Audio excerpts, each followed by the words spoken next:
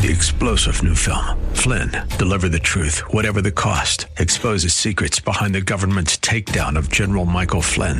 Flynn knew what the intel world had been up to. He ordered the first audit of the use of contractors. This set off alarm bells. He told the truth. He was the most dangerous person for Donald Trump to hire. They had to get rid of Flynn.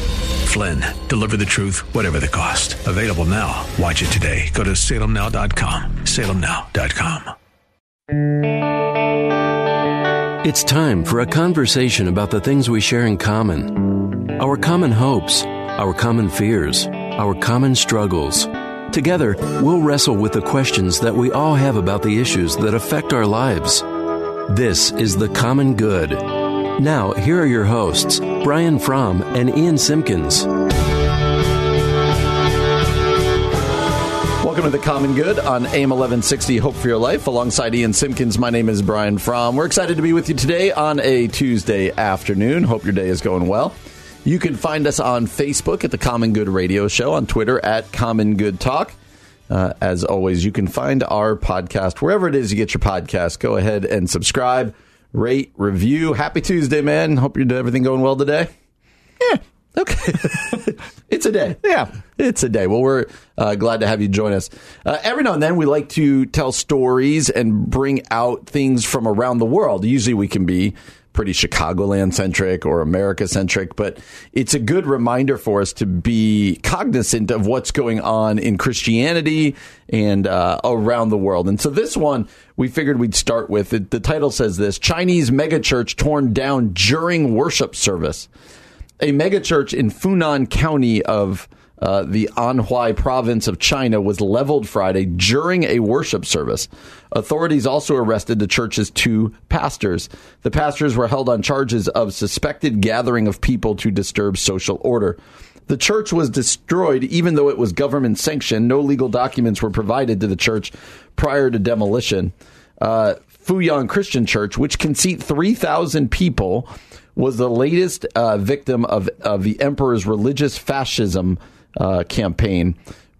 China Aid is a national nonprofit human rights organization, they said, committed to promoting religious freedom and the rule of law in China.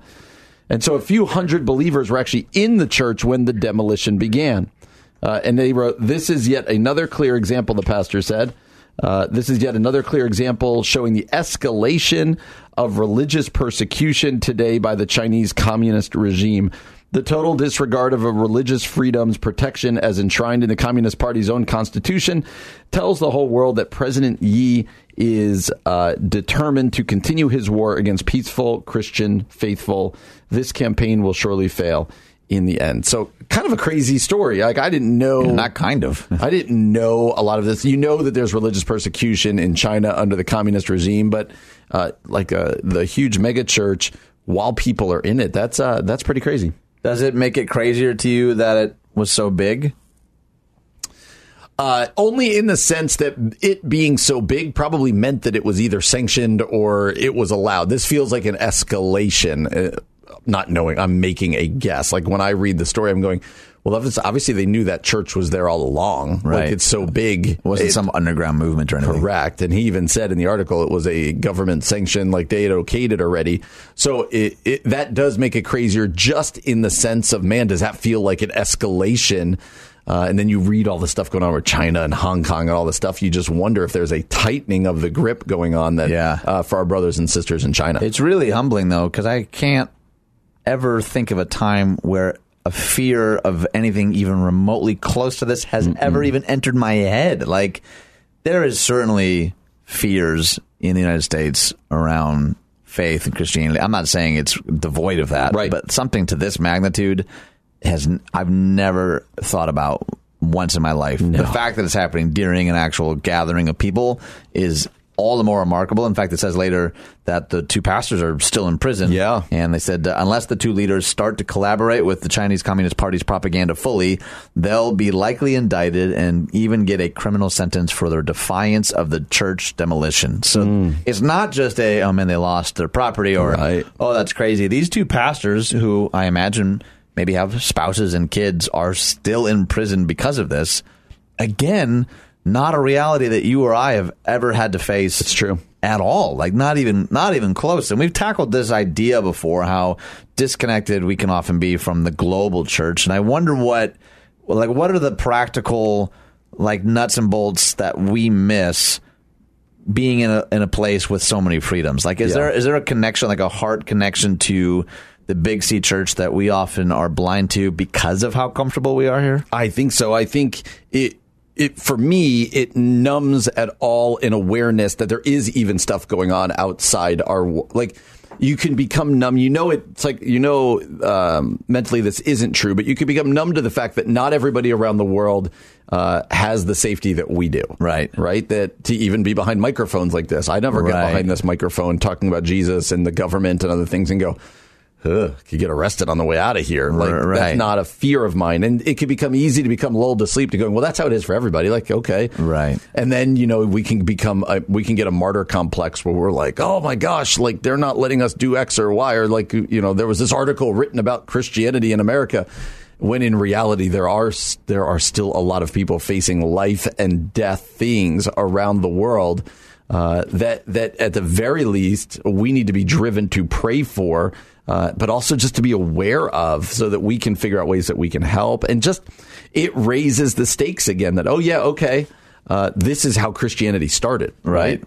You read these stories and you're like, well, that was how it was in the book of Acts, not big buildings, but other things where they're unjustly being arrested, being told, you've got to get in line with the government and all this stuff. And it becomes really, it's a scary proposition, but B, also a reminder that Christianity is still flourishing. It's still moving, even in the midst of this type of persecution, oftentimes even better because of the persecution. Well, and we found this because a guy named Bob Fu, who founded China Aid, was tweeting out some of the different photos and videos, and this is how the article ends here. It says, Fu asked for prayers for Christians in China.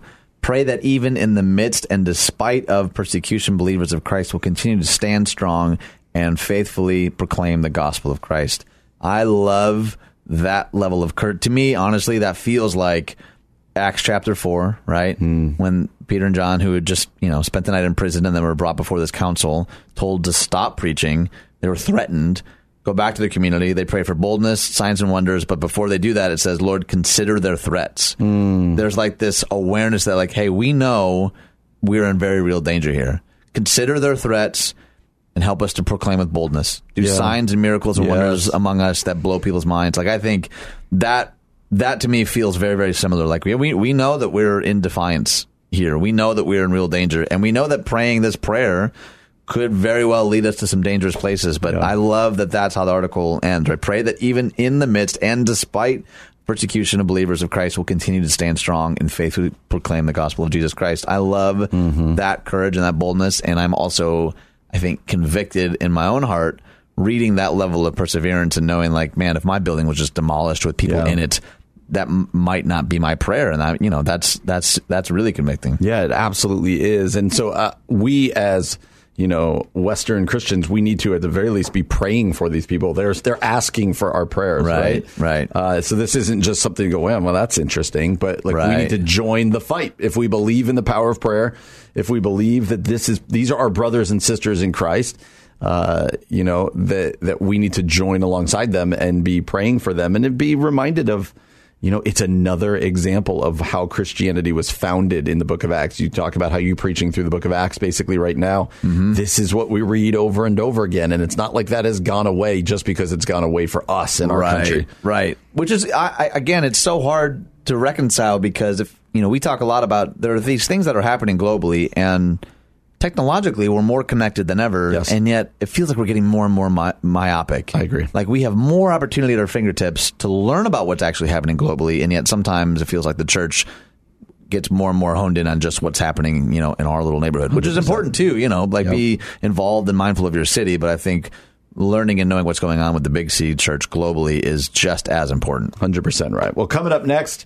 well-known atheist Richard Dawkins says that God informs morality and ending religion would actually be a bad idea. We're going to discuss that next here on The Common Good. AM 1160, Hope for Your Life.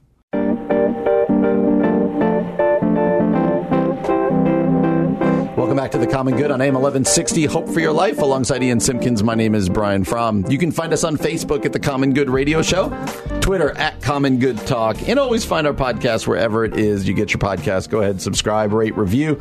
And thanks to those of you who have already done that.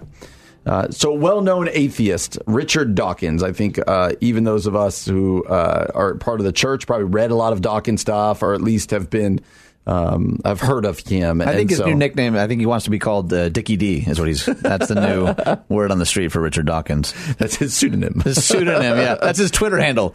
And so he's the author of a new book called Outgrowing God, and one of the world's leading atheists. I said God very old school preacher. I go, Outgrowing God. I was ready to raise a hand and convert, God, man. Give me your best old school God right there. God? Nope. I gave it to you. He's the author of the new book, Outgrowing God, and one of the world's leading atheists. And he, interestingly, as part of this book and in his interview, says ending religion would be a bad idea. What's going on in this? I'm going to read most of it. Yeah. I'll read until one of us gets bored, okay? Mm-hmm. So Dawkins told the Times and the Sunday Times he fears if religion were abolished, it would, quote, give people a license to do really bad things. He says people may feel free to do bad things because they feel God is no longer watching them, he said. Just as the security cameras deter shoplifting, he said individuals might feel free to commit crimes without a, quote, divine spy camera in the sky reading their every thought, which is something he's written about in the past. Dawkins told the newspapers about an experiment by Professor Melissa Bateson of the University of Newcastle. She set up a honesty box in a university coffee room to pay for drinks, whether coffee, tea, or milk, and placed a price list on the wall. During some weeks, she decorated the sign with pictures of flowers. Other weeks, she placed an image of a pair of eyes. People paid, quote, nearly 3 times as much for their drinks when eyes were displayed. Wow. She and the other researchers wrote in a paper about the experiment. That's fascinating. Dawkins discussed the experiment in his 2019 book, Outgrowing God, in a chapter titled, Do We Need God in Order to Be Good? He says, whether irrational or not, it does unfortunately seem plausible that if somebody sincerely believes God is watching his every move, he might be more likely to be good. I must say, I hate that idea. I want to believe that humans are better than that. I'd like to believe I'm honest whether anyone is watching or not. I'm going to stop there because I think that statement and that experiment is super fascinating. Are you surprised by any of that so far? Now, I was going to say, man, he has a really weird view of this. And then the experiment goes, oh, maybe it's true. Like the whole, I don't know of many people. I would like to think not many people see God as just kind of the great, he's just watching. And so we're going to do good things. But maybe it's more true than I give it credit for. So, no, I wouldn't say that it's hugely surprising. What is interesting is him going as an atheist. I wish this wasn't the case, but since it is the case, might as well still have religion. It's going to give us some civil order. Yeah, well, and it goes on to talk about Ken Ham, who's the founder and president of the Christian ministry Answers in Genesis, says there is irony in Dawkins' argument, which I think is interesting. He says Dawkins has spent his life fighting against God, parenthetically the God he doesn't believe even exists. Ham wrote in the Answers in Genesis website, but he still recognizes that atheism, the worldview religion of Richard Dawkins, doesn't provide the foundation for morality that is needed to keep people from doing, quote, really bad things. Without a biblical foundation, anything goes. Who is to say what is right or wrong? There is no ultimate foundation. It becomes arbitrary. Everyone does what's right in their own eyes. In fact, Dawkins is admitting that atheism is totally bankrupt morally, which I don't actually think Dawkins is saying. I was going to ask you, that's funny. I was almost asked you to stop there because why don't you think that's what he's saying? What do you think he is saying? Dawkins is outright saying, I hate that this coffee shop experiment is even in any way true of human behavior. I hate that he hates the thought, I think, that people would need some sort of arbiter in the sky who's sort of spying on our every thought. I don't think he would agree at all that without biblical theology, we have no moral compass. Mm-hmm. I think he's actually written pretty extensively otherwise. So I don't know that Ham totally nails it in his assessment of what Dawkins believes. I think what Dawkins is saying is he's starting to, or has been for a while, recognizing that there might actually be some social benefits to a belief in this God that he, claims that he does not believe in, and self-admittedly really hates the premise in the first place because he wants to believe in like the innate goodness of humans. So I think those are two ideologies kind of rubbing up against each other. But I don't think he would agree with Ham's assessment that without the Bible, anything goes, because we've also seen the Bible used to have a sort of anything goes type of culture. We've seen the Bible used for all sorts of horrific acts. So, I don't think it's as cut and dry as really either of them are saying. Do you think that there are not people, but a majority of people or a large number of people out there who the only reason they do or don't do things is because God is watching? Yes. You do. Tell me more about that. I don't know that I could, because I can't think of anyone specifically, but I think there is it's worth recognizing that for a lot of us, if you're what we would call maybe a cultural Christian, there are certain kind of bumpers like lanes in a bowling alley that we hope that this adherence to a moral code will kind of keep us heading in the right direction. But I also know, and this is, I'd be curious to know your experience in pastoral counseling, that often comes out pretty quickly that someone is feeling some level of cosmic guilt because they know that God, now they're confessing to me, their pastor, which is a whole different kind of step and approach. There's an assumption that I'm like closer to this God than maybe they are. But you have the direct phone number. I got the direct bat line. But I think if you really peel back the layers, I think a lot of people, for me, it's the difference between like an intimate growing relationship with Jesus of Nazareth versus I don't want to make him mad, or I don't want to cross this line, or how far. I mean, even in youth ministry, how many times did you hear a kid say, "How far is too far?" Yep. Like, we're asking the wrong question entirely. Exactly. That's not a relationship type question when you're asking, how much can I get away with without going to cosmic jail? And you're like, well, that's missing the point. And I think a lot of that transfers into adulthood. We're like, yeah, but is cheating on your taxes really that? But, it's sort of the self-justification. I think those are all signposts that point towards a sort of God as spy in the sky type of relationship. Interestingly, as a pastor, let me give you a chance to do some encouragement for people. So a person's driving right now going, you know what, I do kind of just see God as the moral arbiter who just keeps me in line, and I do it so that he doesn't get mad at me. And now you've just mentioned this whole, it's different than having a relationship with actually Jesus of Nazareth. Yeah.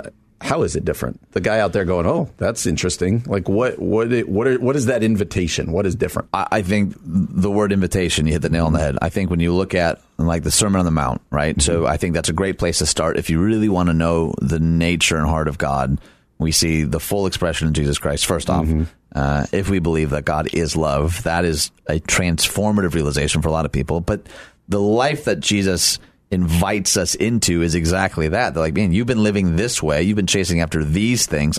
You can keep doing it if you want. Yeah. I'm telling you, this is where real life is found. Real life is found in not, like Paul writes to Timothy, not in clinging to your wealth, but in living a life of generosity. Yeah. Not in punching your enemy back harder so they know better than to do it next time, but by turning the other cheek and forgiving and loving. And those types of things, I think, can feel very shackling if we don't see them as an invitation. It's the same with the Ten Commandments, right? There's a prologue to the Ten Commandments.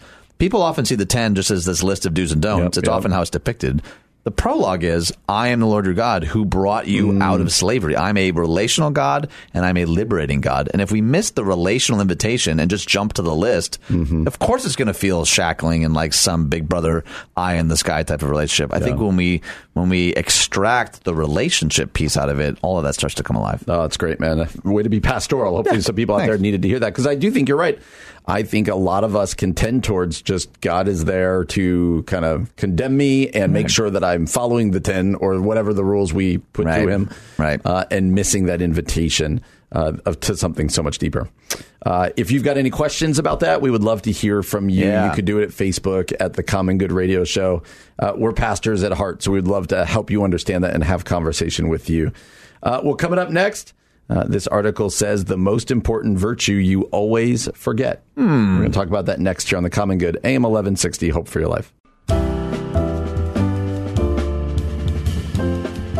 Welcome back to the Common Good, AM 1160, Hope for Your Life with Ian Simpkins. My name is Brian Fromm. That's new music right there. Something I've never heard before here. Never? That's not in your vein of natural music listening? I have not the first idea even what that is. But it's jazzy. It does. I really like it, but I've never heard it as a rejoin for us coming back at a break. Like usually most of them we've heard. I know you've been helping get some new music in there. Well done on that one. I feel like we should all be wearing like smoking jackets right now. Yeah. Maybe a monocle. It is amazing how much the music kind of sets the tone, at least to the beginning of the next segment. Like, okay, no, that was good. I'm flowing. We tend to have like a natural defiance, though, even eventually by the middle of the segment there. Yes, natural defiance to things outside of our... That's right. Oh, anyway, Relevant Magazine, the most important virtue that people forget. This is written by a guy by the name of Dr. Barry Corey. The most important virtue people forget. What is that virtue, or how does he get to it? Well, let me read some of it because it's teased out. I'd be curious. You already know what it is. You've read it. If someone's listening, be honest with yourself. What would you say is the most important virtue that people forget? We're not going to give the answer away just yet, but I'd be curious to give people a chance to actually respond to themselves, even like, I wonder what that is. He says, whenever my father prayed, he prayed out loud. As a boy, I would stand outside his study at home with my ears cupped against the door. I listened to him pray for me, for us, for the world, and to receive the Holy Spirit's unction, a word he liked to say. I felt comfort in his voice, knowing the pureness of what he did behind a closed door. As a boy, I didn't yet know that what happened behind preachers' closed doors was not always honorable. What a way to start an article, right? Man. When my father emerged from his study, he exuded the love of Christ. His spirit of radical kindness to his family, to his colleagues, to his neighbors, and to strangers was forged on the anvil of prayer. What a sentence. He didn't pray to be kinder. He prayed to be more like Jesus. Kindness seemed to follow that prayer. Profound and unconditional kindness was a byproduct of his passionate pursuit of Christ-likeness. It was the fruit of the Spirit. The kindness fruit showed up not just in our home, but also around almost everyone he met. I recall a few encounters with shopkeepers or waitresses when he didn't ask questions or offer encouragement, when he didn't make himself receivable. Usually he was unashamedly kind. So you're probably picking up on what this author is saying is this forgotten virtue, which you and I, even just last week, were kind of talking about the importance, the kind of the lost art in Christendom of kindness. Right now, it seems like the trait that's most elevated is the clapback, is the comeback, is the one-liner, is the mic drop. How many mic drop moments have you seen? You tweeted something about that the other day. Did. Well, I was being snarky. I was like, can we stop with the mic drops? Those things are expensive. But in general, like I've seen people even like mic drop emoticon their own statement. And I'm like, okay. I'm not debating that your thing wasn't clever.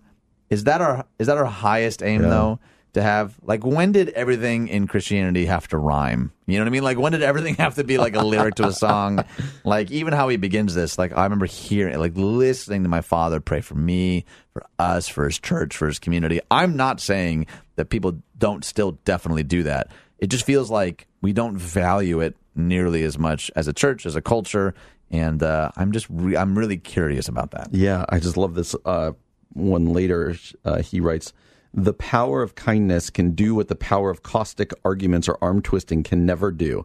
If I don't take this kindness idea seriously, especially among those with whom I disagree deeply, then how will they ever see in me the profound, reconciling, unmerited, and sin-forgiving love of Christ? Too often we make the issue about who is right. What a powerful description of our culture, Christian and non-Christian, and the difference of what this guy saw in his dad. I can't help but notice that the kindness that he's describing in his father is a byproduct of what he described at the beginning of a prayerful, deep connection with Jesus. Yeah. And this shouldn't surprise us, as kindness is a fruit of the Spirit. Right. But it's still interesting to see this guy go, you know what? I saw my dad pray. My dad would close his door. He would pray and pray and pray. And I could hear him praying for me, for the church, for others.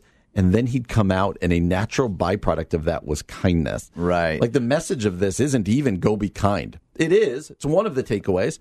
Go be more kind people. Like as Christians, we need to mirror that or display that. But really, as kindness is a fruit of the Spirit, it really calls us to ask, how's the root connection? How is that? I think that's always an important invitation, too, because so often we preach sermons on good things. Yes. And we make the thing the aim. Like this is maybe a little controversial. I don't think the goal is to be a better prayer. Mm-hmm. I don't think it's to be kinder. I think the goal is intimacy with Christ. Yes. And the byproduct of that intimacy is an improved prayer life, is greater kindness, is greater generosity. I think we miss the mark when we preach to our people, be more generous. And people may be motivated by that. That's a week the problem. or two. Yeah. Right. Or maybe much longer. Yeah. I think we were talking even earlier. Sometimes this fear of God watching me can sometimes, at least at a surface level, change behavior. But I don't know that that's necessarily what Jesus was going after. Yeah. Can I read a little more from go this? ahead, It's so please. well written. He says, the afternoon my father dropped off his soul-worn shoes. He asked the Armenian cobbler, whose name sounded like Kardashian, to pray with him over the polish-stained counter. He reached out, and their hands linked until the prayer was over. I kept an eye on the doorway, hoping no one would come in and catch them in the act of talking to God. I was embarrassed then, but more recently I'm embarrassed by that childish embarrassment.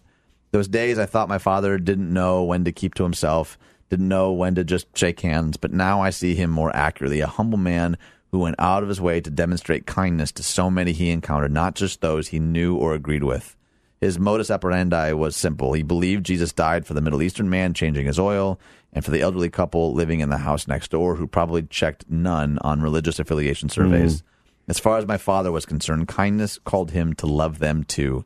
He made himself receivable, though he was not always received. His friendly smiles, kind words, and waves to strangers were occasionally met with a brush off, a scowl, or even a finger. I love his kind of confession, and I can feel that confession when in my own times as a kid, like, oh gosh, why are we praying so long at the restaurant table? Yes. The waitress is going to come back. They're going to catch us being weird. Like, I don't know if you ever experienced any of that. Yes. Probably even now as an adult, to be honest. Yes. Like this portrayal of a man who just faithfully, humbly, in fact, he later quotes Catcher in the Rye, the same quote that I used last week. The mark of the immature man is that he wants to die nobly for a cause, while the mark of the mature man is that he wants to live humbly for one. I just love that picture of kindness. Man, that line in there, he made himself receivable to everyone, even though I didn't hear it exactly, but even though he wasn't always received. Right.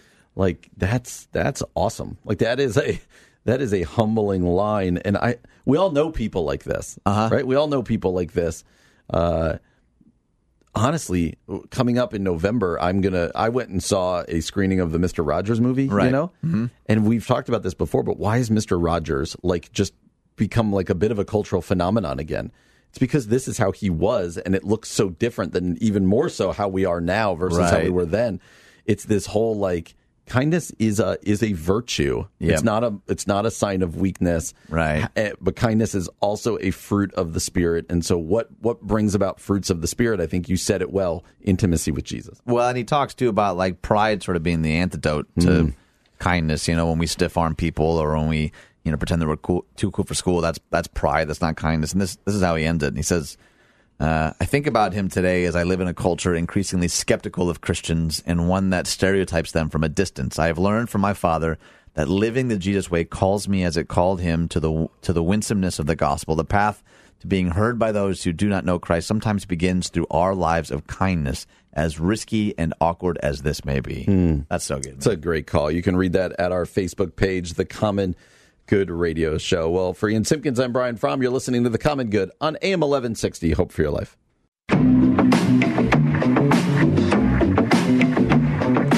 Welcome back to The Common Good on AM 1160. Hope for your life, alongside Ian Simpkins. My name is Brian Fromm, and I feel like I stay alongside PJ, right? Our producer. Oh, yeah. Part of the team. Part of the team, PJ. The P in PJ stands for part of the team. One word? Yes. Hi, my name is part of the team. Part of the team, John. Hyphenated. Yeah, obviously. Yeah, lots of hyphenation. So we're excited that you're joining us today. You can find us on Facebook at The Common Good Radio Show, on Twitter at Common Good Talk, online 1160hope.com, and find our podcast wherever it is you find podcasts. Well, at Relevant Magazine, they wrote a list, says this: 5 things you need to know before having your first kid. So you and I are on different spots here. My kids are getting a little bit older, still in the house, obviously, but I mean, both of our kids are getting older. That's the nature of valid point. Time and age. I have a sophomore in high school, a 6th grader, and a 5th grader, and you have ones that you are thinking, oh, they'll go to school one day. Oh, they're in 6th grade already. Yeah, they're really advanced. Grade. They're young but advanced. And so he's getting bullied a lot, though. That's it's tough. It's tough. The potty training is an issue there, right? Especially the public schools, right? And so Austin Bonds wrote this article, 5 things you need to know. Let me just read the beginning of it. and then we'll jump into these 5 things. He says, growing up in the church, I listened to numerous teachings each Sunday, from sin to salvation, Sabbath to the Samaritan, sanctification to the sacraments. A lot of S's. A lot of It's well done right there. That's a preacher. Those messages on parenting, though, I paid them no mind, as I was an immature teenager trying to navigate the exact throes of adolescence intact. But that was then, and this is now. Welcome to my now. Research shows that 42% of millennial women who are between 18 and 33 in 2014 were parents. Wow. And he says, my wife and I are expecting our first child, a son, in late June. Though we've been told numerous times by family and friends since our initial announcement, the advice to us bears repeating again for all expecting parents. Everything will change. Amen. For the two of us, this summer will encompass less dates and more diapers, less sleep and more snot, less romance and more reflux. Definitely a preacher, by the way. Definitely a preacher. I got a poem for you, and then we're out. Everything will change. Everything will change. In spite of these upcoming adjustments to our lives, we are humbled and excited to pursue parenthood.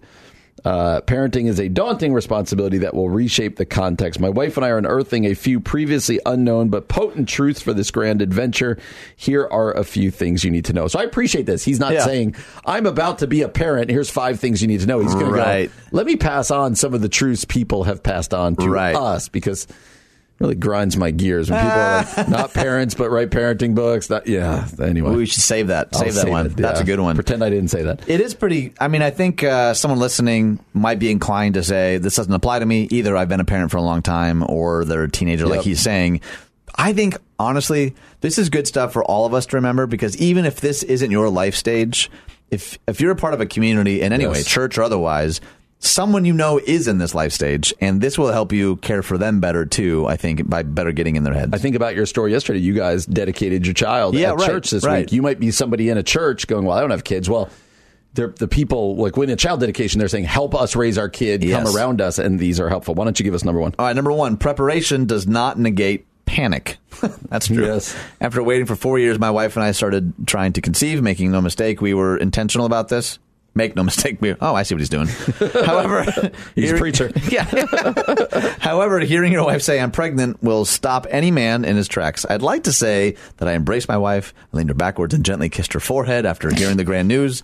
But all I mustered up in the moment was a befuddled what? That's about what I did too, by the way. Fear gripped my soul, but then I remembered that it should occupy no place in my life. The prophet Isaiah put God's faithfulness like this: so do not fear, for I am with you. Do not be dismayed, for I am your God. I will strengthen you and help you. I will uphold you with my righteous right hand. This is a powerful word for any parent expecting or experienced. Though we scare easily, God quells our fears. Emmanuel is with us always. That's good. Number 2, man, this one's important. Opinions can be overwhelming. That is true. In the words of Nicole Keir, I used to have a lot of opinions about how parents should raise their kids. Then I had children. Expecting parents, moms in particular, will receive advice on sleeping habits, birthing methods, exercise during pregnancy, which gender is better, nursery design, dropping the baby weight, the right response to crying, and the like. Though fathers escape much of these opinions, their presence as a sounding board is a mighty virtue.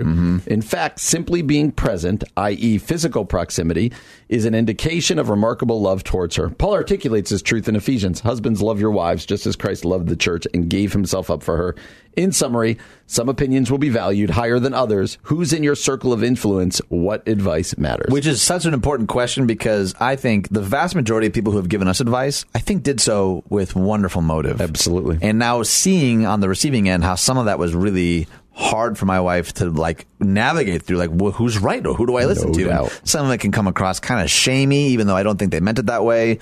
Those 2 questions: who's in your circle of influence? What advice matters most? That's really good. This is another great one. Friendships will falter. If squeezing work, church, exercise, chores, dates, meals, and sleep into 24 hours isn't enough for our current to-do list, the arrival of a child will be nothing short of a game changer in terms of time management. Consequently, relationships with existing friends will become strained, as a newborn requires immense attention for many months. That's really, really important. And then he goes on to quote one of my favorite verses of all time, Proverbs 27:17. As iron sharpens iron, so one person sharpens another. Use the calendar to schedule time with these important people. Again, something my wife is very, very good at, prioritizing. Nope, these are my lifers. They're worth the time. Yeah. I remember we had our first child before most of our friends had children, and that was really a game changer. Oh, I'm sure of it. To be the first one out of the blocks, you're like, oh, okay, you don't understand. They just didn't get it, right? Yes, totally understandable. Number 4, parents take precedence. I recently came across an article on Nerd Fitness. Well, I'm going to let that one sink in there. Nerd Fitness. And was immensely struck by this remark about how parenthood changes the marriage relationship. You're both much more tired, worried, and overwhelmed than you've ever been before. You realize how much better sleep is than sex, and you're no longer each other's top priority. Though I nod in agreement concerning the coming increase of fatigue and worry, I respectively diverge in saying that parents take precedence. In other words, my wife and I will not raise a child at the expense of our wedding vows made years ago. That's good. We are each other's top priorities. Consider this enduring principle from Solomon. 2 are better than 1 because they have a good return for their labor. If either of them falls down, one can help the other up. But pity anyone who falls and has no one there to help them up. I mean, whether or not Solomon wrote that or somebody was a student of Solomon's teaching, that's neither here nor there right now. He wrote it. Just need to say. He wrote it. I can't tell if you're being serious. Number 5. Number 5. All right, here we go. We are raising an adult, not an adolescent. That's good, too, man. As an adult, I have paid closer attention to the parenting messages at church I once ignored as a teenager and a college student. Incidentally, one phrase has transcended each series, a phrase that seems obvious but isn't applied well today. Parents are tasked with raising independent adults who can succeed on their own. In the words of Julie Lythcott-Haims, author of How to Raise an Adult, this is what she says. The omnipresent over-involvement means kids grow to be chronologically adult while remaining utterly stunted, dependent on parents to do not only the heavy lifting, but the lovely, light, ethereal dreaming as well. That is an important challenge. Even, because mine are much younger, like thinking through how we're actually going to send them out into the world once our 18, 19, 20 years under our roof is done, which I imagine you're much closer to really grappling with. Yeah, and one of the struggles, I've talked about this before, is not still viewing them as a toddler or a young. I look at my almost 16-year-old. I told her this the other day. I said, you need to understand, sometimes I just see you as a 9-year-old. Yeah, right. Making that transition. So these are really helpful. You can find them on our Facebook page. Love to know if you think any of these are off. What might be missing? The 5 things you need to know before having your first kid. Well, we're glad you're joining us today. For Ian Simpkins, my name is Brian Fromm. You're listening to The Common Good, AM 1160. Hope for your life. It's time for a conversation about the things we share in common. Our common hopes, our common fears, our common struggles. Together, we'll wrestle with the questions that we all have about the issues that affect our lives. This is The Common Good. Now, here are your hosts, Brian Fromm and Ian Simpkins. Welcome back to The Common Good on AM 1160, Hope for Your Life. Alongside Ian Simpkins, my name is Brian Fromm. Glad to have you joining us today. You can find us on Facebook at The Common Good Radio Show, on Twitter at Common Good Talk, or find our podcast wherever it is you get your podcast. So, found an article on Fox News that I found interesting, thought it could spur some interesting discussion because I've often said, and you've said, that one of our hills to die on, if you will, is the abortion conversation. That I always tell people I'm very much pro-life. I want to have a conversation about what pro-life means beyond just abortion, but also when it comes to abortion, I want to go, no, that is evil and bad, and we want to talk about that. But sometimes people go, okay, is the church, are Christians going to do anything, or are we just going to hurl opinions and then not step into the pain? And I remember there was a Twitter thread a couple months ago where people were like, oh, here's what I've done. And it was really encouraging. So with that in mind, let me read this story that came across from Fox News, and then we'll talk about it. A Virginia couple who went viral earlier this year with their pro-life plea to pregnant women has had their dreams answered. Blake and Sarah Thomas posted a photo about 9 months ago pleading expectant mothers to not have an abortion. They held up a sign that says, please don't abort. We will adopt your baby. They had posted the image in response to the passing of the New York bill on the anniversary of Roe versus Wade that legalizes abortion up to birth in many cases. We believe as Christians that we're called to love and care for orphans, Sarah Thomas told Fox News recently. Soon after the post went viral, the Thomases agreed to adopt a child, but that fell through. To their surprise and joy, the mother decided to keep and parent the baby. However, their wishes of taking a child in were answered, and they told Fox News they are in the process of adopting an 11-year-old boy from Bulgaria. We recently felt God burdening our hearts for older orphans, especially boys who statistically are the least likely to be adopted. We're so excited to meet him, and we're amazed at how God has filled our hearts with love for this boy on the other side of the world. This child will not be the first entering their family through adoption. God has given us a heart for the fatherless, and 3 years into our marriage, we were convicted of our selfishness in waiting for children and obeyed God's calling to become foster parents. The Thomas family, who have a 1-year-old biological son, have also adopted Caden, age 3, through the foster care. So now they have Caden 3 and Elliot 1. The Virginia couple said dozens of mothers reached out to them saying they decided to keep their babies after their post, which was shared over 17,000 times. I'm Facebook friends with many of the mothers that contacted me back in January, and my Facebook is covered with baby pictures right now, which makes me so happy, Sarah Thomas said. But she has received heartbreaking messages, too.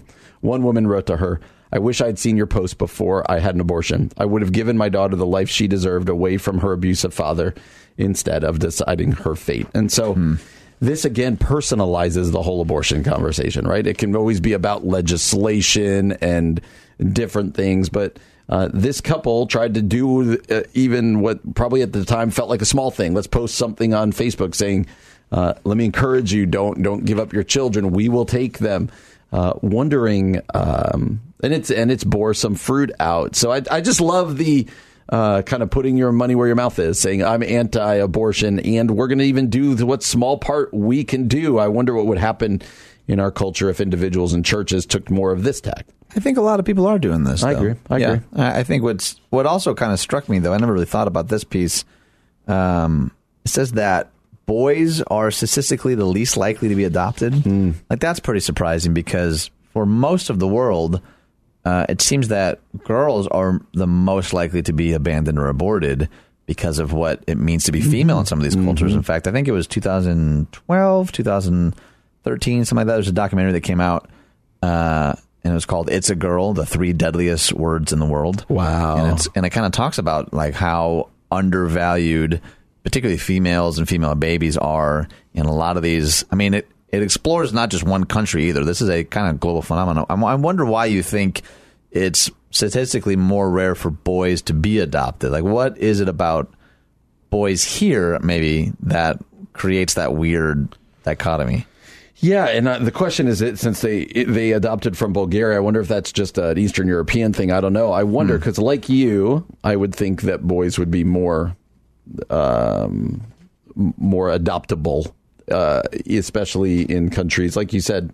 We read all that stuff about girls, and like you referenced the documentary. So I don't know what that reason would be, because I would think boys would be preferable the way a lot of cultures you read about them. Right. And so I don't know about that, but encourage people. You said, I think you're 100% right when I said, what would happen if the church or individuals did more of this? And you said, I think they are.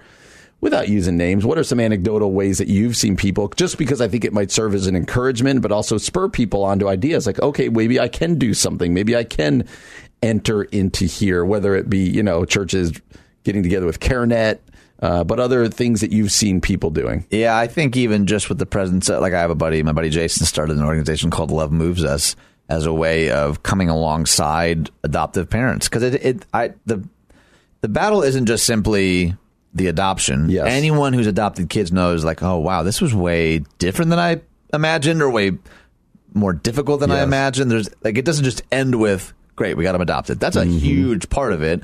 And we could talk for a long time about how I feel about how expensive and arduous we make that. That is infuriating for a lot of reasons. I get that there obviously needs to be checks and balances and some cost associated, but it's by and large, it seems like we make it far more difficult than it needs to be to get kids who need parents into the arms of loving parents that would love to care for these kids.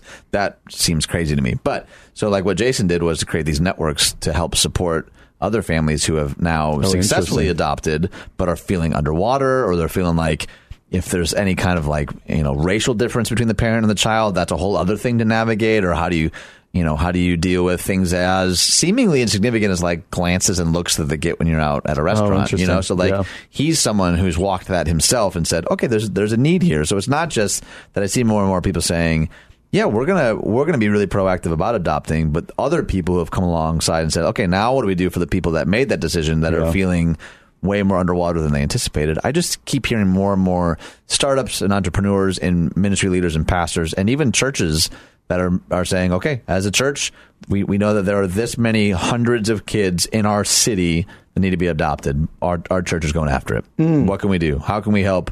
Whether resources or classes or dollars or any of those things. Like I keep hearing stories about individuals, but also whole organizations and sometimes denominations that are saying, this is right out of the pages of Scripture. We have to make this a priority. And I think that, much like we were talking about yesterday, sometimes I think the blatant hypocrisy of our most famous figureheads in Christendom is a big reason why often people that are on the fence have no interest. We were talking a couple months ago about even in the political sphere, like how little some of these millionaire politicians are actually giving to charities. How can you ask people to do this thing when you yourself aren't? I think people often feel the same way about the church. Like, why? How can you call people to this and then not actually be a part of the solution? So how would you encourage people to start? Even they're sitting out there going, "Yeah, I'm pro-life. I want to do something, and I love everything Ian's talking about there."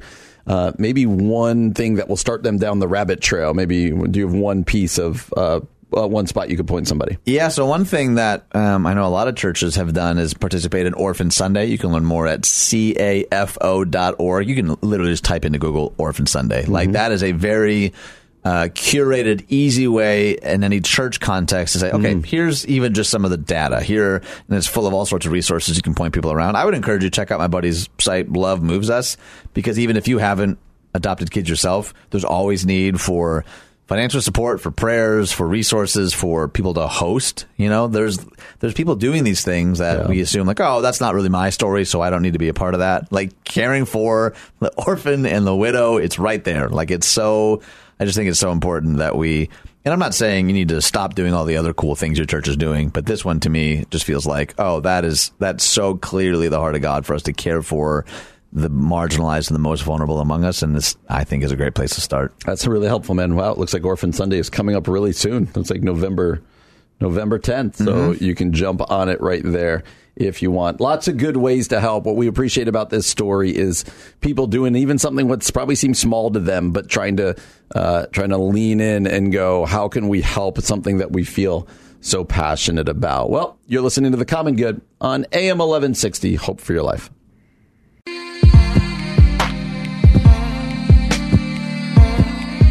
Welcome back to The Common Good on AM 1160, Hope for Your Life, alongside Ian Simpkins. My name is Brian Fromm. Thanks for joining us today. As always, you can find us on Facebook at The Common Good Radio Show and find our podcast wherever it is you get your podcast. So we touched on a story earlier last week, but it was just kind of in a segment, as you said, not any kind of, we didn't really dive into it. That really tragic story of the death of Toby Mac's son. 21-year-old, I believe his name was Truett, and Truett Foster McKeon, the son of Toby Mac. Toby Mac, many of you know, is a well-known Christian artist. DC Talk, right? Yeah, yes. That was more of a question. I was like, I think. Yes. I think. And his son, 21 years old, had just started his own kind of hip-hop music career. And was found non-responsive and pronounced dead probably a week or so ago. And so wanted to touch on it. And what I want to end up going is a statement that Toby Mac made on his Instagram page. But wondering, as it's been going on for a little bit now, just kind of your thoughts about it. Or is it just, man, this is just an immense tragedy? Yeah, I mean, it's immensely sad. I can't even imagine going through something like that as a father, being kind of new to fatherhood myself still. It's like inconceivable to me to really, that's the part that's so hard when you hear a story like this, where it's so outside of my realm of experience. Like there's not even anything close right to relate to it. So with the added pressure of being, a celebrity and in the limelight, and I imagine people you kind of make a statement, you got to have a release, you got to have some kind of, I imagine that's got to only add to the difficulty of trying to navigate just unthinkable waters. And so, I think for me, it's really twofold. My heart breaks for them and what they're experiencing, but it also breaks for the need to have to process this under a microscope. Yes. That's something that I don't think any of us have any real context for. And that, I imagine, just has to add to the complexity of of the whole situation. Yeah, having to go through it under a microscope, like you said, people wondering, what happened? How are you doing? You got all these fans. It's got to be hard because I would guess in a Lord willing, never go through anything like this. But when you go through something like this, my guess is you just want to close ranks around your family, right? And just kind of hide in a corner. Hide in a corner, if you will. But TobyMac shared on his Instagram page, he talked about, he was kind of thanking people for their support. He was also shared a final exchange between him and his son. They've been working through some stuff. TobyMac wrote a song called Scars for his son not too long ago. But I want to kind of read what he wrote because I think there's something in there that a lot of us really struggle with, that I think a lot of us struggle with as Christians, especially in the face of tragedy. And I think it causes us to ask a lot of questions as to what do we believe when things go bad. So let me read it, and then let's chat about it. TobyMac shared the final exchange on his Instagram page after McKeon died. He added, "My wife and I would want the world to know this. We don't follow God because we have some sort of under-the-table deal with him, like we'll follow you if you bless us. We follow God because we love him." And TobyMac added that God is, quote, "the God of the hills and the valleys." And so that is really, I mean, when I read that, I was like, wow, that's impressive perspective. As a pastor, I'm wondering how that strikes you, and how do you see people, whether it be yourself, if you've done it, or more so the people you've been around, as they're going through unspeakable tragedy? Is this kind of the faith you normally see, or is it more, I don't mean this to sound flippant, is it more transactional? Like, God, you didn't do what we needed, what we asked you to do, so therefore I'm kind of out. Because this is kind of impressive, saying this is the worst, but understand why we follow God. I do find this impressive. I find fewer and fewer people who actually have a transactional understanding of God. I've been very, very grateful and blessed and humbled by the conversations that I know that you and I both get to have as pastors. You know, we're often sitting with people in their grief, and that is an immense privilege and something that I don't take lightly at all. I think there's obviously, and I would add, understandable questions of why, which echo the words of the psalmist, Jeremiah, and Job. Why? Why, God? Why would you allow? I think that is not only okay, I think it's healthy. I think it's healthy at times to look up to the heavens and say, did you miss us? Like, what's happening? Are you sleeping on the job? Like, I think that frustration and that anger, I'll often remind people, it's not just like permissible. I think it's healthy. And I think it's worship. I think grief like this is as much worship as anything. Yeah. The flip of that, this idea where he says, we'll follow you if you bless us, is sort of the heartbeat of the prosperity gospel, right? Do this thing, pray this prayer, face this direction, do this dance, and then God is like this celestial piggy bank, this piñata that he's now obligated to rain down on you everything that you've asked for.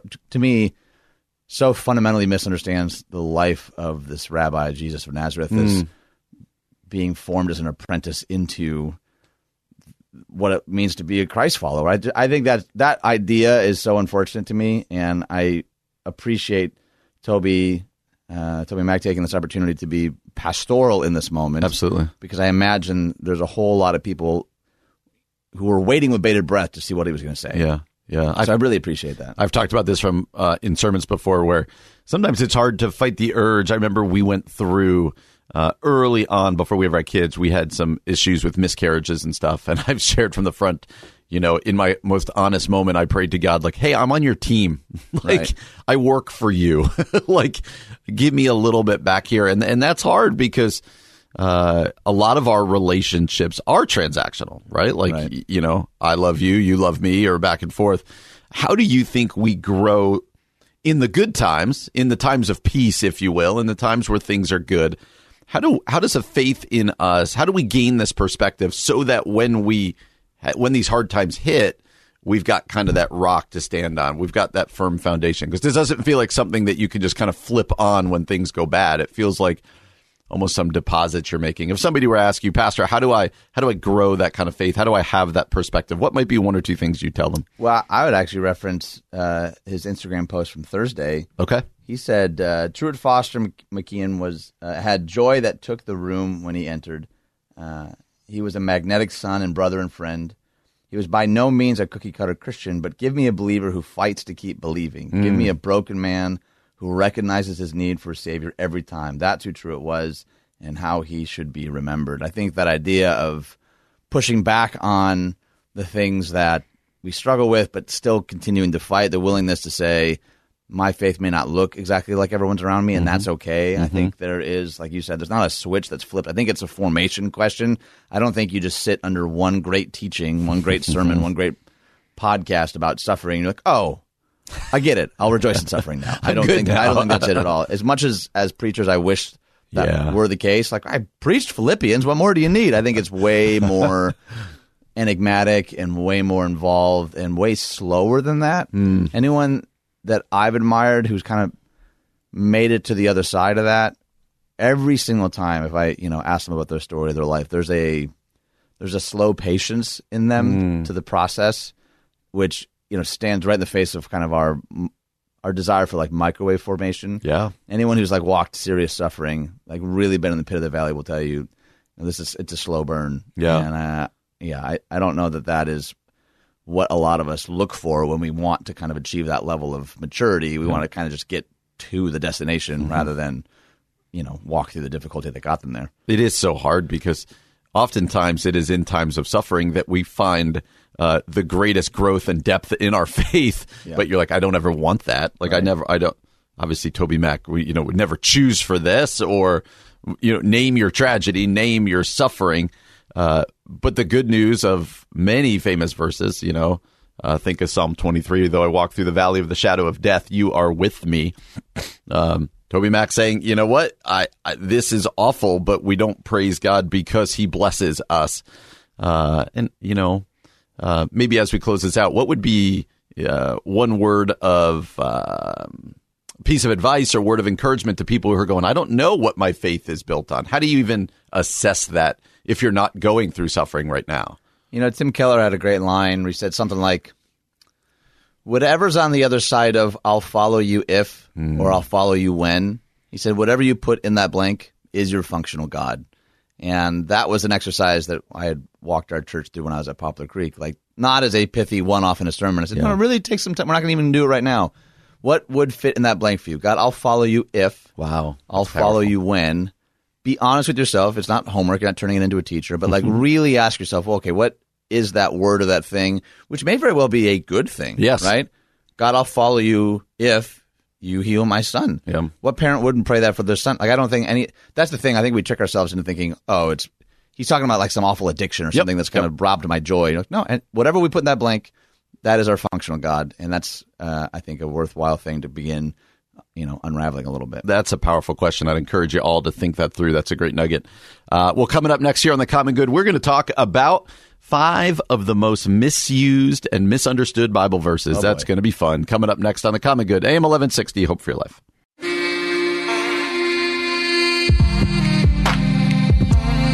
Welcome back to The Common Good on AM 1160, Hope for Your Life. Alongside Ian Simpkins, my name is Brian Fromm. This is one of your more dancing songs. Yeah, which you wouldn't think listening to it. It feels very sit in a corner and brood.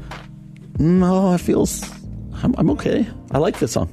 I'm not saying I don't like it. I like brooding sometimes. This is a brooding song for you, okay? Yeah, maybe not. The John Brooding song, dancing song. Yes. Classic Enneagram 4. This song is everything and nothing. Art is a lie. Art is a lie. Nothing is real.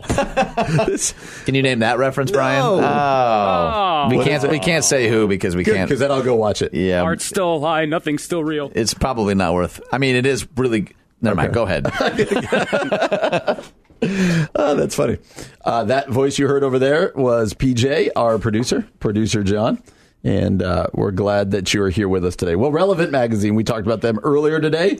They came out with what I found to be a fascinating list because they are the 5, in their opinion, most misused and abused Bible verses.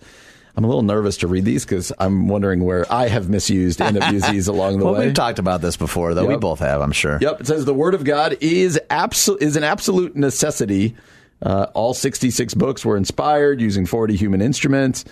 Orthodox Christianity believes that in Scripture, in their original manuscripts, are without error and fault. But he says the Bible is not merely a collection of quotes or one-liners, but is literally the Word of God.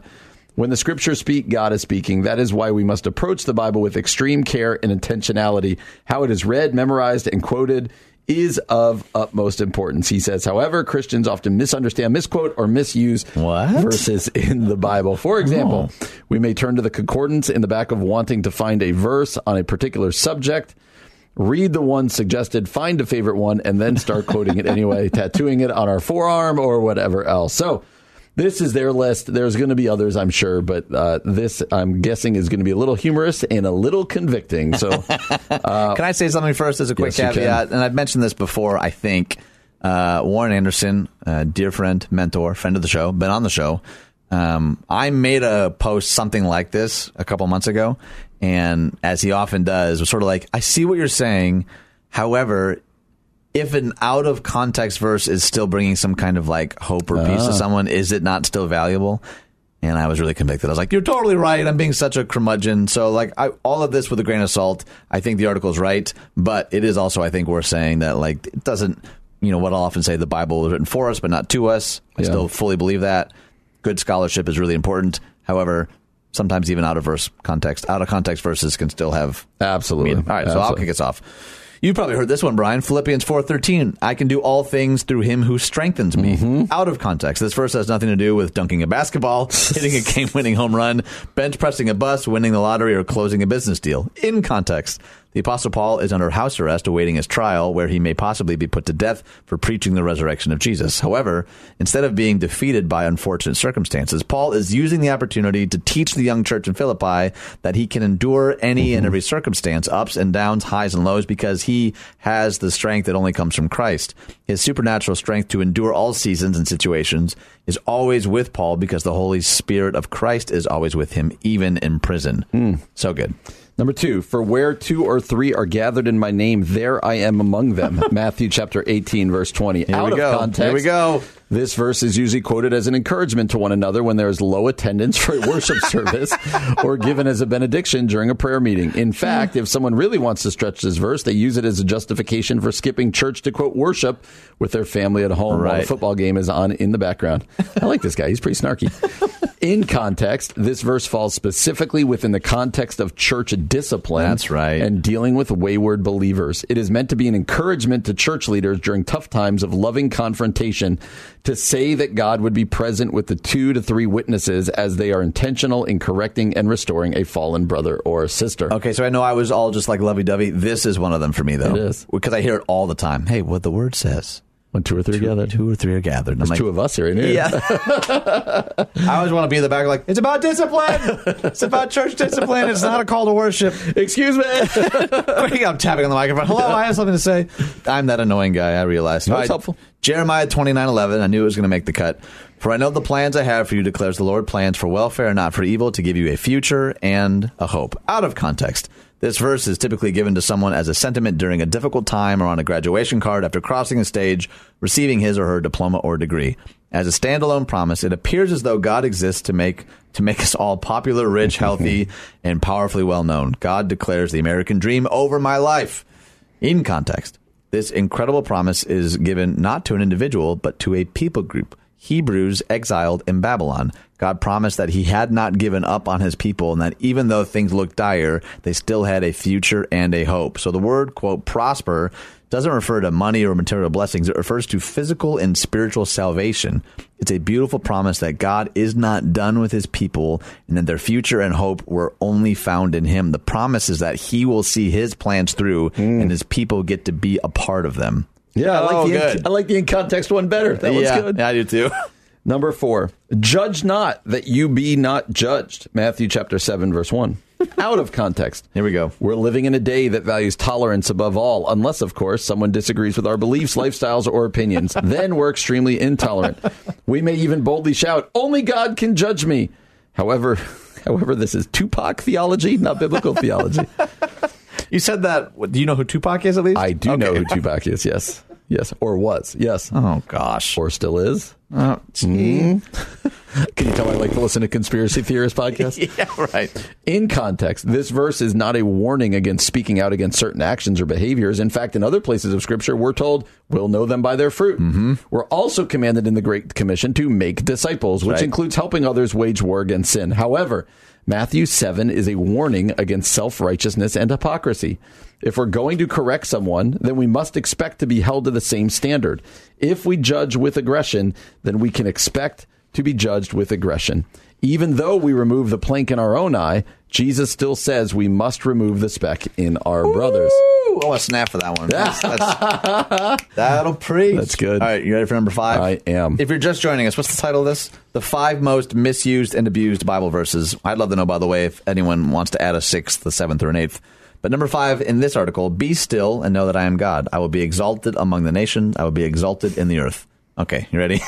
Psalm 46:10. This one hurts a little close to home. Boy. Yep. Out of context. Honestly, the most common travesty committed toward this verse is that only a piece of this verse is quoted.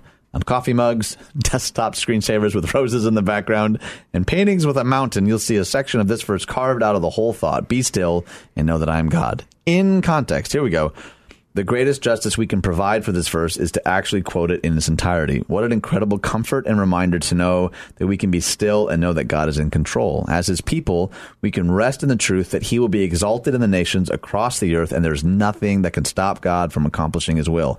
Everything God does and says is intentional. Every word in Scripture is on purpose and placed in specific context that he desires. Therefore, we must be careful with the word of God and be intentional in how we speak his word. I think that is a great, and then he ends with 2 Timothy 3. All Scripture is breathed out by God and profitable for teaching, for reproof, for correction, and for training in righteousness, that the man of God may be complete, equipped for every good work. Yep. That's a good article, man. That is really good. Guilty as charged on the screensaver, just saying, be still and know that I'm God. No. Back in the day. Not really? currently. Okay. Not currently. But you remember like more when you had like your desktop and the screensaver, it would just kind of like slowly go across, you know, like mine every now and then as a reminder, it would just come across, be still and know that I am God. And I actually think that's a good example of what your friend said. Yeah, right. Taken out of context doesn't mean not helpful. Right. Be still, encouraging people to be still and know that, that God is there. You know, totally. That's helpful. It just might not be what exactly Psalm 46:10 was getting at. I think preachers should more regularly remind people that there were not verses and chapters. Like that I think, that small nod to the fact that like this was a letter, this was an oracle, this was part of a lineage, this was part of a genealogy, like including even those little touch points that we remember. Yeah, this was written by a historian named Luke. I think helps illuminate like, I'm not anti-verse and chapters. I think that can be really helpful, but it can kind of unfortunately chop stuff up in a way that I think leads us to some of this proof texting and pulling quotables out of context or like forcing a translation. You know, Bible Gateway has 47 translations. You're like, what's the word? What's the one that has the version of this that I like this the most? Like that, I think all can be really, really dangerous. Oh, that's convicting. And that is also really funny. Yeah, I remember going to Wheaton and taking biblical interpretation for the first time. Yeah. And being like, what? Wait, what? Like having exactly just right. The mind blown, and that. But you're still a Christian, though. You survived it, right? A Christian, like it was good. We don't need to be afraid of those things. That's so right. That was helpful. So check out those 5 verses on our Facebook page. Maybe you've got some to add to it. I'm sure that could get funny or a little convicting as well. So go ahead and respond and give us some more. Well, coming up next, the hilarity that is the interweb insanity. The end of our show is coming up next year on The Common Good, AM 1160. Hope for your life. Here's some weird stuff we found on the internet. Here's some more weird stuff we found on the web. Welcome back to The Common Good on AM 1160. Hope for your life. Alongside Ian Simpkins, my name is Brian Fromm. And that music can only mean one thing. It means we're at the end of this show. No. It does. And that might sound sad, but let me make you happy. Okay. We're about to read crazy stories. Okay, They're going to make us again. laugh. They're going to make us squirm a little bit. I can do all things through Christ who strengthens me. Nice. Well How's played. that? People are like, wait, why is that funny? Why is it funny? Go to the podcast. Yeah. Go to the last segment. Good or plug. Here's a better one. Don't miss our show. Be here for all 2 hours every day. See, you just had to make it guilty. You just Every had day. to. Okay. Don't listen to Brian, 3 guys. Corinthians 4. We will guilt you. We will not guilt you. Brian will guilt you. All right. You get to go first. You're not going to guilt me into going first. New Zealand man wins French Scrabble championship without speaking a word of French. That's awesome. The newly crowned champion of French language Scrabble faced a unique challenge going into Monday's final in something Belgium. Yeah, after he doesn't speak French at all. Nigel Richards, of Christchurch, New Zealand, defeated a competitor from the French-speaking African nation of Gabon 2-0. Richards, who works as an engineer in Malaysia, is no stranger to the crossword board game. He was the world champion of English Scrabble in 2007 and 2011, won 5 U.S. national titles. Wow, and is considered one of the world's top players. His training involved memorizing the French Scrabble dictionary in about 9 weeks. Oh, my goodness. A spokesperson for the Federation told Agence France Presse that Richards now knows all French words that have 2 to 10 letters, even if he has no idea what they mean. That's awesome. Bonjour, you cheese-eating surrender monkeys. That's one of my favorite drops in a while. Guess where number 2 is from? Also New Zealand. Wow. More like Old Zealand at this point. American Airlines hit by cheeseburger shortage. How is this New Zealand? American Airlines is ditching cheeseburgers from its onboard menu earlier than planned due to running out of meat patties. The airline is instead offering hot vegetarian entree pasta with tomato ragu. No, thank you. In addition, the hamburger toppings, condiments, and chips are replaced with a side salad and salad dressing, Peruvian sweet peppers as a garnish, and broccoli salad appetite. Do they want nobody to fly that plane? I know, I'm not going to. The shortage hit American Airlines due to its miscalculation about how many meat patties it needed to order based on the predicted monthly demand. Passengers who pre-ordered burgers using the airline's website will be left without any meal at all due to the limited amount of vegetarian meals. American Airlines will be releasing its entirely new menu, which doesn't include burgers, in mid-November. Cheeseburger, cheeseburger, cheeseburger, 4 Pepsi, 2 cheap. Cheeseburger, cheeseburger, cheeseburger. I don't like the use of meat patties, I'm not going to lie. I also don't know how that ever meant to be part of New Zealand. That's got to be a typo. Maybe not. All right, here we go. Tennessee. Scariest haunted house in U.S. requires 40-page waiver, doctor's note, and a safe word. Oh, no. No, thank you. You really don't want to do this. This is what every person must utter after failing to complete a tour of McCamey Manor. Russ McCamey owns and operates the most terrifying haunted house experience in America, one you're not allowed to attend until you watch a 2-hour-long video, sign a 40-page waiver, create a safe word, pass a physical, and more. Why? Why would you? No idea. Okay. Featured on Netflix's Haunters, Art of the Scare, in an episode of The Dark Tourist, McCamey Manor is a see-to-believe type of attraction. No, thank you. The Summertown, Tennessee horror house is so extreme, no one has ever successfully completed the experience. And yet, Russ says his new haunted show, Desolation, is his most extreme haunt yet. It's not as easy as just a bag of dog food. You've probably gathered by now. The Manor's website lists 7 must-do items before the tour can begin. No, God! No, God, please, no! No! No! No! Good use of The Office. No one has completed it. You also, part of the 7 things, you have to be screened via Facebook, FaceTime, or phone. You can't just... wild. That's terrifying. No, thank you. I would never, ever do that. Now I want to go look it up. Florida. Secretive U.S. Air Force X-37B space plane lands after remaining in orbit on classified mission for more than 2 years.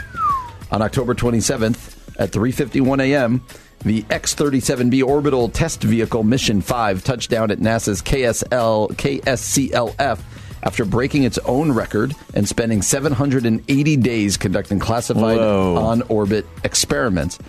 The result is even more impressive if we consider that the spaceplane was designed for an on-orbit duration of only 270 days. As of today, the total number of days spent on orbit for the entire test vehicle program is 2,865 days. You boys know what makes this bird go up? Funding makes this bird go up. That's right. No bucks. No Buck Rogers. Yikes. All right, last but not least, Scotland. Heat camera at tourist attraction spots woman's breast cancer. I saw this one. What? Yes. You did? Yes, I saw this story. A trip to a tourist attraction in Scotland turned out to be a life-changing moment for one woman after a thermal camera detected she had breast cancer. No kidding.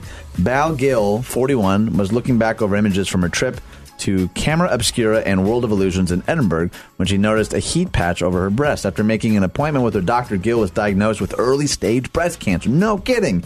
But experts have warned that Gill was lucky and the thermal imaging cameras are not effective in screening for disease. Oh, how nice! Well, isn't that nice? That is a wild story, though. That is crazy. That is a wild one. Yeah, they're like, but this is not effective. Still get tested. Right, so. still get checked. Well, it's been a good day. We're glad that you joined us here on this Tuesday. For Ian Simpkins, my name is Brian Fromm. You've been listening to The Common Good, AM 1160, Hope for Your Life.